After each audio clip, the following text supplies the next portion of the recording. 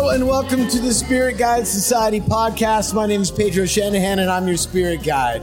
Tonight in the Mezcal Collective in downtown Los Angeles, Las Perlas DTLA, we had Angel Saenz. We were launching the El Samaritano Mezcal. Mezcal El Samaritano. Never heard of it? That's all right. That's why we made the podcast. Learn as you go. Check it out. We tried first the Espadín, and then the Torbala, and then the Ensemble Mexicano. Oh, the Mexicano, which recently won double gold at the San Francisco World Spirits Competition. Be sure to enjoy this podcast responsibly. That means don't break the bottle of Mezcal. It took a lot of people, a lot of time and work to bring that spirit to you. It's precious and magical. Cheers to you. Stici bello. Oh, yeah, okay. All right. That was an excellent slow clap. Well, that was good. Right? Yeah. People are enthusiastic. Absolutely. We started a little bit late. You can feel the enthusiasm in the room. We started late because there's so many people here tonight. That's what awesome. the hell? I love it. Woo! Let's go. Did you guys, is this like purely random, or did you guys know that we're having the El Samaritano launch party here tonight? Like, this is the first time that a lot of people, I would think, have tasted this mezcal, right? Absolutely, yeah. Right? Are we all first-timers here together? No? Yes. There has to be some. How many people have had this mezcal before? Really? Where were you guys hanging out? You were hanging out at the liquor store when the truck came in. Liquor store. Maybe they love it that much. I mean, it's a great mezcal. So. Well, this is going to be fun. I'm into it. I'm new to the brand. I tasted it but in a blind situation. We'll talk about that. We'll talk about all that. Absolutely. But let's give it up for Mr. Angel Saenz. Thank you. El Samaritano Mezcal. Mezcal El Samaritano. Mezcal El Samaritano. Thank you. Thank you. So I was lucky enough to be a judge in the San Francisco World Spirits Competition this year. And your guys' mezcal was entered into that competition this year. Yep. Pretty heavy-duty competition. Lots of ringers. Lots of ringers, in the mix. Absolutely, yeah. And you guys came away with a double gold. Gold and double gold, because we entered 2 of our mezcals. Wow. It was our, round of applause, yeah. It was, what's funny is that we didn't have our product here just yet. So what we did is we sent over a few samples from Oaxaca. Absolutely, we entered our Espadín and our Mexicano, and the Mexicano got double gold, and our Espadín was awarded with a gold. So, I mean, that's huge for a mezcal not even introduced to the States just yet.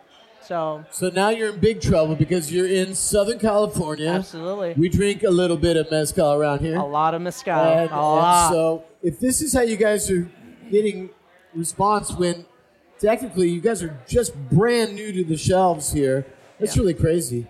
It's really crazy. Yeah. So you guys were in that competition.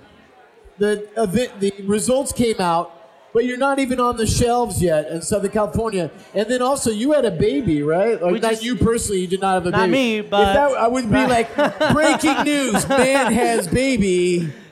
No. And he's still drinking mezcal. No, actually, my partner, Roxy Montalvan, we just gave birth to a baby girl. She's 2 months, Camila Saenz. So we were on timeout for a little bit. We took a break, and she, like I said, she's 2 months now. So it's time to bring her to the bar. Absolutely, there you go. Yeah. Can't do that. It's not legal. Don't bring your baby to the bar. So you've got a babysitter tonight. We got a babysitter. Okay. We got grandma at home taking care of we have a 4-year-old, and now Camila Saenz a little 2-month-old. So it's congratulations. It's fun. Thank you. And this new brand. So how did this whole company start? Where did you get the idea that you wanted to be bringing mezcal to the States? Absolutely. So the whole thing started about 3 years ago. Both Roxy and we were on vacation in Mexico City. We were introduced to Rafa Juan. Rafa Juan is a small distributor in Mexico City, a mezcal distributor, and he was really the one that introduced us to the wonderful world of mezcal. He really gave us a Mezcal 101 education. He gave us a little history about it. We bought a few bottles, and we came back to the States. We obviously drank our bottles. We loved it. We started doing some research on mezcal. The more research we did, the more intrigued we were about it. I mean, it's a wonderful spirit. So I kept in contact with Rafa. I reached out to him, and I was like, hey, are you guys importing yet?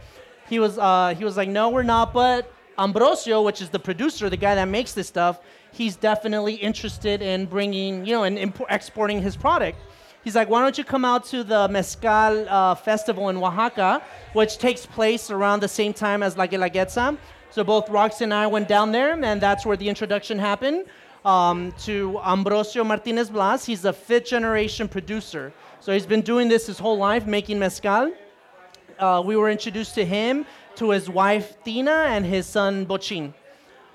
They brought us into their home, into their palenque. Their palenque is where they actually make the mezcal, where they have the earthen pits and the copper distills where they make the mezcal. So make a long story short, I asked him, I was like, hey, so I'm interested in exporting your product and distributing in Los Angeles. And he asked me, he was like, well, what experience do you have in, importing and distributing mezcal? And I was very transparent with him. I told him I have none. Zero experience. But I did tell him I had a lot of experience in drinking. So, we kind of... It sounds like maybe you were both drunk. Well, we were. By then, well, not drunk, but we were definitely drinking. So we both laughed about it. And then he was like, no, seriously, what experience do you have? And I was like, I wasn't kidding. I have none. And to be honest, I'll never forget his words. He kind of looked at me straight and he was like, está bueno pues, vamos a darle. And that's really, we shook hands, and that's really what started the whole business relationship. 3 years later, we're here. That's called a high-risk individual. Yeah, absolutely, right there. absolutely. 3 years later, we're here. We got a gold winner and a double gold, and we're getting a lot of great feedback from our product. So. What village is Ambrosio located in? So his mezcal comes from Santiago, Matatlan, Oaxaca, known as the mezcal capital of the world. Some of the best stuff comes out of there. And his espadines come from Soledad de Salinas, which is about 50 miles south of Santiago, Matatlan. That's where he has his lots. The espadín, obviously, it's a cultivated agave, so that's where those agaves come from. Now, is that shared land? Because I know that there's the agrarian land reforms in Mexico are it's shared land a lot of times. It's leased land to, especially to the Zapotec families, which obviously Ambrosio is. Oh, cool. Yes. And then, is this mezcal, was he producing for anyone else before he started making mezcal with you guys? Yeah, obviously he's a fifth generation mezcalero, so he's been doing this his whole entire life. El Samaritano is actually brand new. It's a brand new label. It's been around for, let's say 10 years. But a known brand maybe out here is the first one that actually exported out was La Niña del Mezcal. Okay. Yeah, so that was one of his first exports out. Okay. We've done that here in the Mezcal Collective. There you go. Yeah, that came from him, from Ambrosio. Yeah. So we're gonna taste this first expression. This is the straight espadín. Straight espadín, cultivated agave. It's a 7-year. It takes 7 years for this agave to mature. Like I mentioned, Soledad de Salinas. That's where it comes from. Stick your nose in there. Tell me what you get. And if you're new to the world of mezcal, one thing to understand is that when you get into the separate varietals, if it's not an ensemble, if you're just drinking these separate varietals like Madre Puiche or whatever it is, the most sustainable of those at this time in the mezcal world are going to be the espadines. So if you're a big mezcal head, try to find your favorite espadín, knowing that at this point in the development of the mezcal world, kind of coming to America, the massive growth that's going on in the industry, the most sustainable varietal of the single varietal stuff is what you have in your glass right here. So stick your nose in that glass, breathe in gently through your mouth. What are you reminded of as you smell this El Samaritano espadín? Chocolate? Say again? chocolate. What else? What did you guys say over here? Clay. I get you on the clay for sure. It's really earthy. And what's the proof on this bottle? It's 80 proof. 80 so proof. 40% alcohol volume. So are you guys adding water to bring it down to proof? It is with water, right? They bring it down with water, only water, nothing else. Okay, because sometimes in the artisan world, they use the tails to bring it down to proof. Just water. Just water to bring it down to proof. So that makes a pretty easy sipper. Super. I mean, this is elegant to drink on its own. Or if you're not into, just sipping mezcal, it's the only one that obviously we would recommend to have a cocktail with, to mix it with, anything else. But aside from that. We got notes of chocolate. We got notes of clay. What do you get? Why did this strike your fancy? It's like, I need to bring this to the States. This is a unique espadín. To be honest, I was trying a lot of different espadines. I obviously went to the Mezcal festival, so there was a lot of espadines that you try. As soon as I tried his, I was like, oh, what silvestre is this? What wild agave is this? It didn't taste like a espadín to me.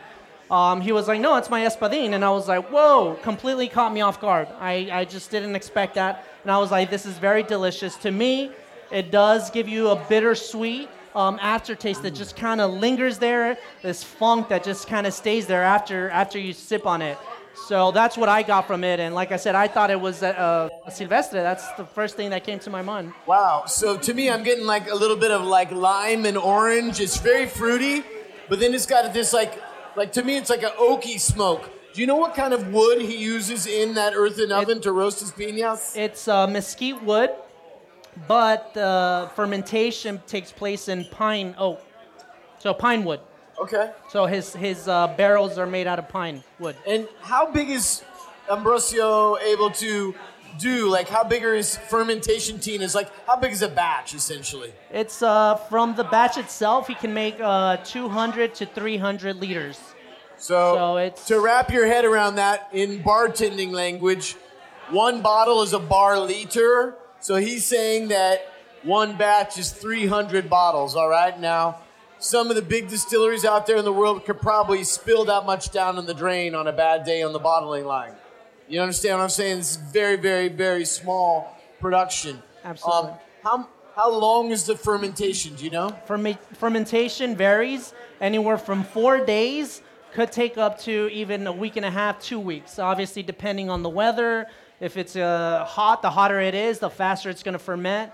The colder it is, then obviously the longer it's going to take. But it varies anywhere from 4 days up to 2 weeks. And is that because it's only wild yeast getting in there, or are you guys putting yeast in there to help the fermentation happen? Again, a very ancestral practice, not adding any yeast. So we know that yeast makes alcohol, but we've been drinking, as human beings, we've been drinking alcoholic beverages for 5,000 years. We only knew what yeast was 187 years ago when Louis Pasteur discovered it. We didn't really know. So that makes sense that when you talk about ancestral style mezcals, they only do open air, wild fermentation, meaning only the wild yeasts are causing that fermentation. Absolutely. Because it's not like 500 years ago anybody knew what yeast was. You couldn't get a bag of yeast and put it in your tina. It was not possible. We didn't even know what it was. What it was, yeah. Amazing stuff. This is really nice. 80 proof. It's a little softer than some of the stuff I'm used to, but I think it's fruity, it's earthy, it's not too smoky. I'm into it. Cool. What do you guys think? You like this like espadín? So, El Samaritano. El Samaritano. God. See, it's already starting. I'm first mark in, and I'm already mispronouncing. It's terrible.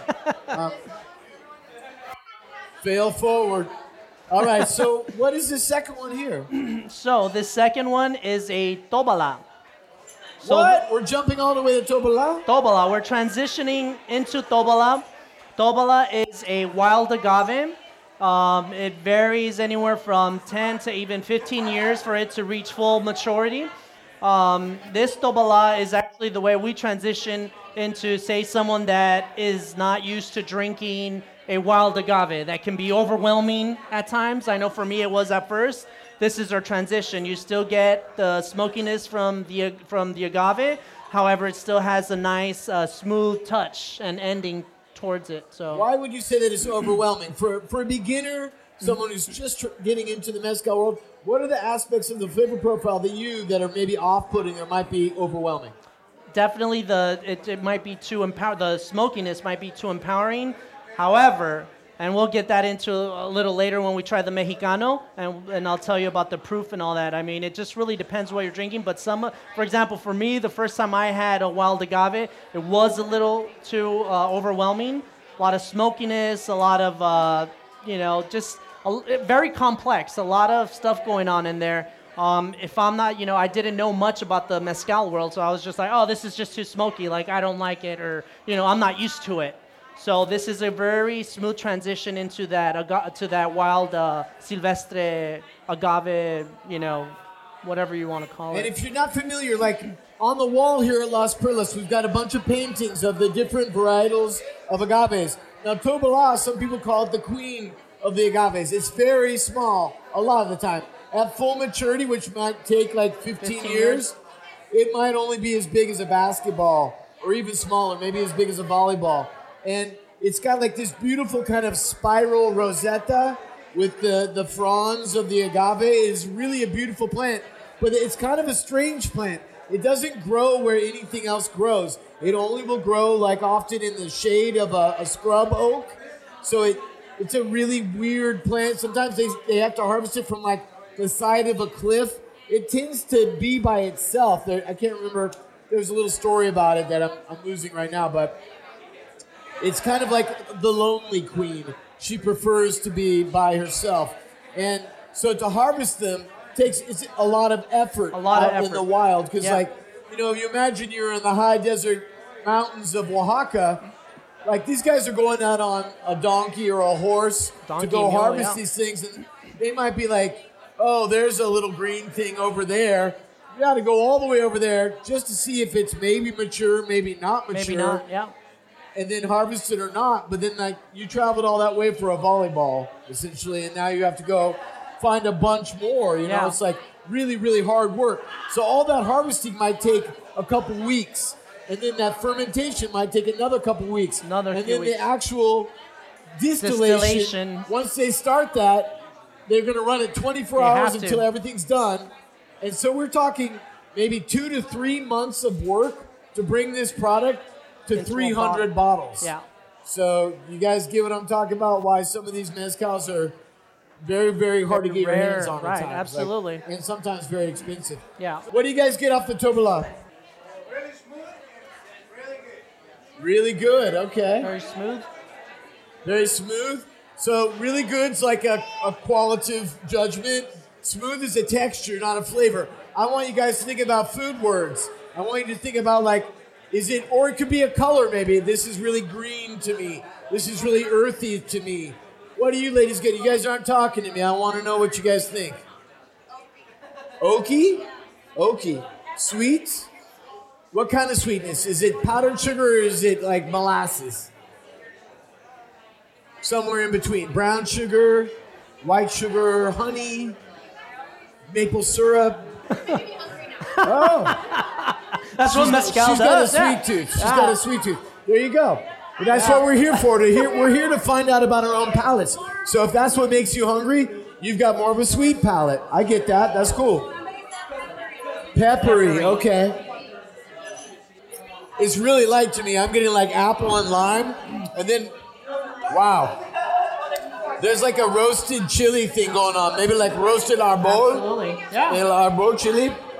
Well, wow, that's beautiful. one of the beauties about mezcal is that everybody's going to get something different. I mean, all the flavors, the notes. I'm getting like grape too, like purple grape and like roasted chili. Miguel, what are you getting? Apple cider and blackberries. Apple cider and blackberries. I said apples too. I was in there in that world. Steve, you got something on this one? Mothballs. Interesting. That's very specific. Not totally delicious to me. But everyone's got their thing. But I would say that that's almost like a, how would you define that? That's like something from the heads. It's something like kind of chemically, like, or it's also kind of vegetal. Like to me, that kind of mothballs reminds me of some kind of intense green thing in a way. You know, I don't know how to describe it. Something like cedary or cedary to the point of bitterness, like intense green. Wow, that's beautiful. What's the bottle price on this at the local liquor store? At the local liquor store, it runs for $70. $70. $70 for a Tobala. Right? That's a big deal. Yeah. So Stephanie's coming around with the third mark that we're going to try tonight. What is this third one going to be? This third one is an ensemble. It's actually the Maestro Mezcalero's favorite. It's a combination of the Espadín, which you guys tried, the Tobala, which you've also had, a Madre Cuiche, and a Tepestate. Okay. So it's a combination of 4 agaves. By far, probably the most complex mezcal that El Samaritano carries. One of the beauties about the Tepestate, which is the last agave, it takes about 25 to 30 years for that to reach full maturity. I mean, Think about that. It's older than some of you, I'm sure. Like 30 years for it to reach full maturity. And also recognizing that these are wild crafted, that's a Silvestre. No one's like watering these plants. They are out in the high, arid desert mountains. They are soaking up only whatever they can. The fronds of the agave at night, they open up. And then as the sun starts to come up in the early morning hours, when the dew starts to fall on the desert, that might be their only chance to get water. That's how they survive. So once that dew starts to fall, the fronds of the agave actually flex back up so that they capture that liquid, and that's how they survive. But that is really intense idea, to think that that plant, which is a lot of times descended from what used to be water plants, these are related to succulents and water lilies, these plants that essentially came from the water but adapted to the high desert. And they survive off of only the tiniest bit of water that they can muster gathering from the morning dew. It's insane. Yeah, absolutely. 25 years, and you're tasting all of that time, all of that age, all of that experience on Earth. That plant might have more experience on Earth than you do. Yeah, absolutely. I mean, it's an amazing agave. That's the beauty of this ensemble. He does use the same amount of agave for each, so 25% of each agave pretty much into this ensemble, and it's all made together from the beginning. So from the roasting of the agaves, he puts it all together. From the grinding to the fermentation, everything's done together to make this beautiful ensemble.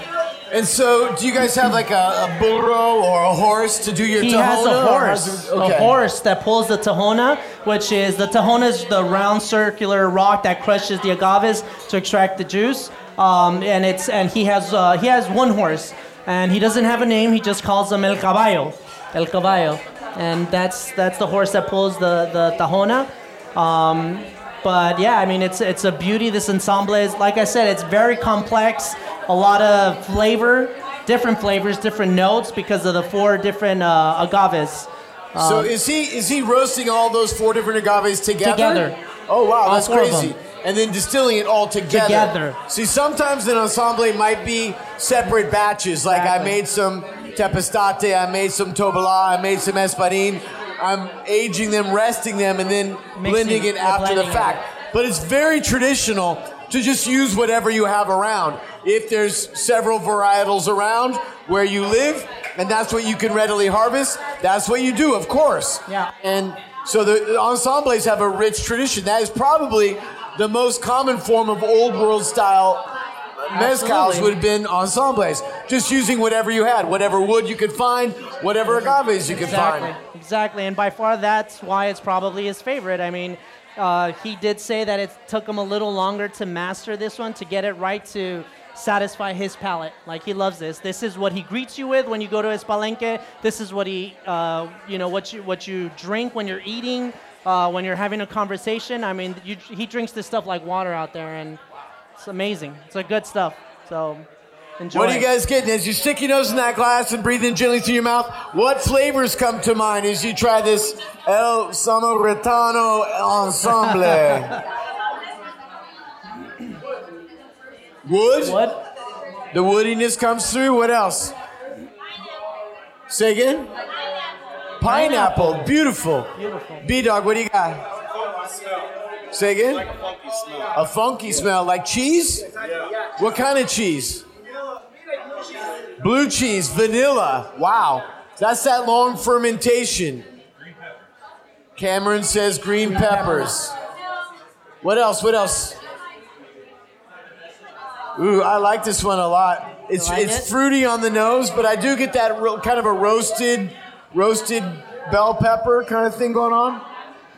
Do you guys, because I know that a lot of times when they take those roasted piñas out and they grind them in the Tahona, when they put them in the tina, it's not really super juicy. It doesn't have a lot of liquid in there. So do you add water to your fermentation to make it happen? They add water. From my understanding, that's all he adds, just water, nothing else. No fruit juices, no sugar, Nothing. anything like that? Aside from the pechuga, there's nothing else that he adds to any of these mezcales. But this is not a pechuga. It's not, no. Ooh, I like this one. To me, it's like chocolatey, it's earthy, it's got those like petrichor wet earth notes. People are grabbing bottles. Look at that. Whoa, where'd she go? My goodness, what's happening here? 3 marks in, and people are already coming up and grabbing bottles. My goodness. Chaos in the streets. It's all right. I love this one. What's the bottle price on this? Same, 70. 70 is MSRP. If you go to a liquor store or barkeeper or anywhere, it's $70. So it's definitely a very affordable price for an ensemble with those type of agaves, which are wild agaves. So beautiful. Wow.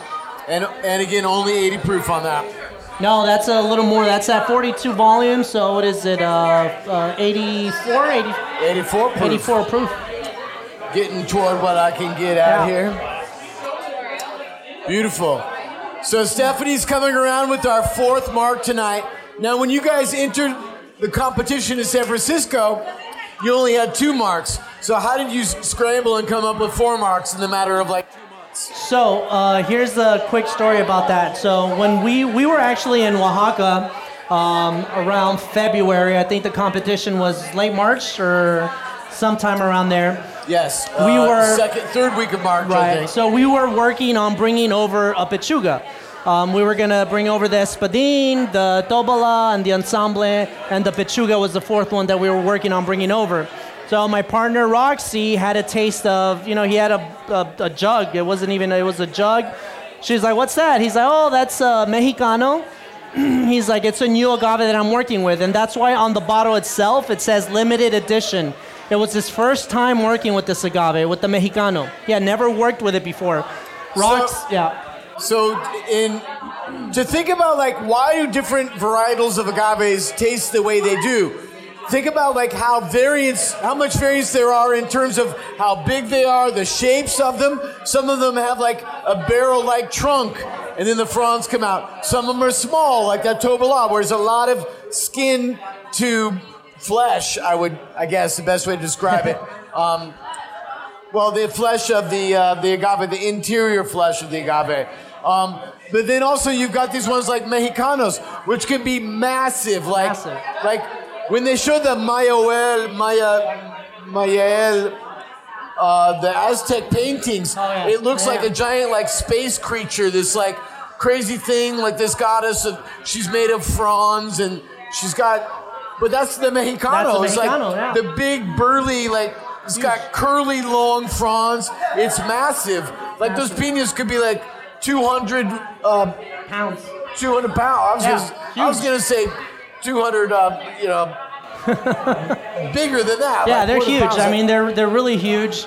But going back to the Mexicano, Roxy had a taste. She's like, "This is great. This is an amazing mezcal." She's like, "Angel, we got to bring this one back." So I had a taste. I liked it.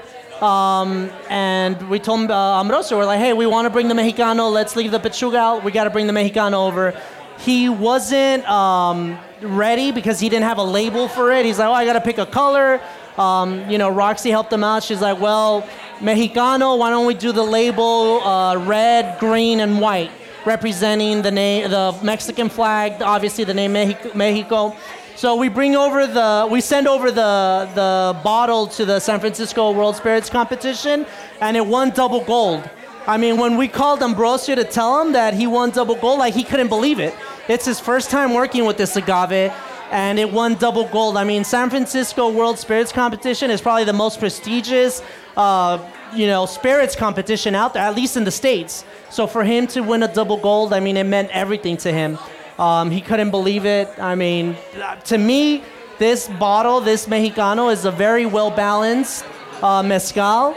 If you smell it, you get a lot of fruit, a lot of sweetness, and once you taste it, it's something else. You get totally different from what you're smelling. So yeah, it's super special to us, and Did everybody get that fourth mark? Everybody's got the fourth mark there, yeah? Mexicano? The Mexicano? So stick your nose in that glass. And again, this is the launch party. This is the first time that a lot of people have ever tasted this mezcal. You guys give us some feedback here. Give us your tasting notes, because your tongue is as smart as anyone's tongue, because everyone's smell and taste is different. And so share your experience so that maybe you might turn someone else on to what they're missing out on. What do you guys get? Pine. Fruit. What kind of fruit? Is it a melon? Is it a berry? Is it a citrus fruit? Apple and raisin. Beautiful. Cameron, what are you getting? Paprika. My goodness. Smoked paprika? Yes. That's what I'm talking about. Steve, give me the word. We've got Steve White in the house from Las Perlas, Austin. What? Boom. Las Perlas, Austin. You guys, you've never heard of Las Perlas, Austin? Next time you're in Austin, you need to check out Las Perlas. This man right here. Right on, right on, right on.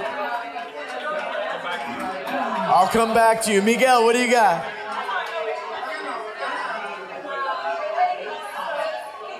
Sex? Is that what you said? What? Vinegar. Vinegar. Okay, you did not say sex. Brandon. I said so. Oh my, oh my. Anybody else? What are you guys getting for tasting notes on this one? Back in the back. Fish, viscous? Citrus. I like that. And he says it tastes good again. All right. We're going to work on your flavor notes, but I like the hand signals. That works for me. As long as you're happy, I'm happy, baby. I'm going to tap this over my tongue. Oh, I smell that clay again. Beautiful. And it smells like bread. I smell like... bread? Yeah, bread. Like, got that one, like a toasted baguette a little bit. Oh, yeah, it is fruity. And you get that spicy, to me, I get a lot of spice, like a little spice, a kick. I get that like clove, maybe, like a dark, like earthy spice, like nutmeg or clove. But also I get that chocolate and apple that he was talking about. All right. That's beautiful. Wow. Mexicano, he did really well. Yeah. Do you guys have any questions for Angel Saenz for these guys tonight here from El Samaritano? Honestly, the best way to promote El Samaritano or to help us out is go to your local liquor stores and just ask for it. Yeah, most mom and pop liquor stores out there, if they don't have it on the shelf, just ask them. They'll order it for you. They've got nothing to lose. They are enthusiastic about what you're enthusiastic about. You guys, thanks for coming out for Mezcal Collective tonight. Great turnout. El Samaritano. A new kid on the block, and you guys helped launch it here at Las Perlas, downtown Los Angeles. Thank you for listening to the podcast. If you like what you heard, please head over to Apple Podcasts and give us a 5-star rating and review. The Spirit Guide Society is a Spirit Adventures production in association with Bitten from the Apple Productions. Special thanks to Tone Mesa for their post-production and audio services. This show is produced by Andrew Apple and me, Pedro Shanahan. Executive producer, Andrew Abrahamson. Be sure to like us on Facebook and follow us on Twitter and Instagram at Spirit Guide SOC. We'll be there to answer any questions you have, share what we're drinking, and more. And if you're still thirsty, you can always find more episodes of the show wherever you get your podcasts. Be sure to always drink responsibly. That means don't drink to forget, drink to remember.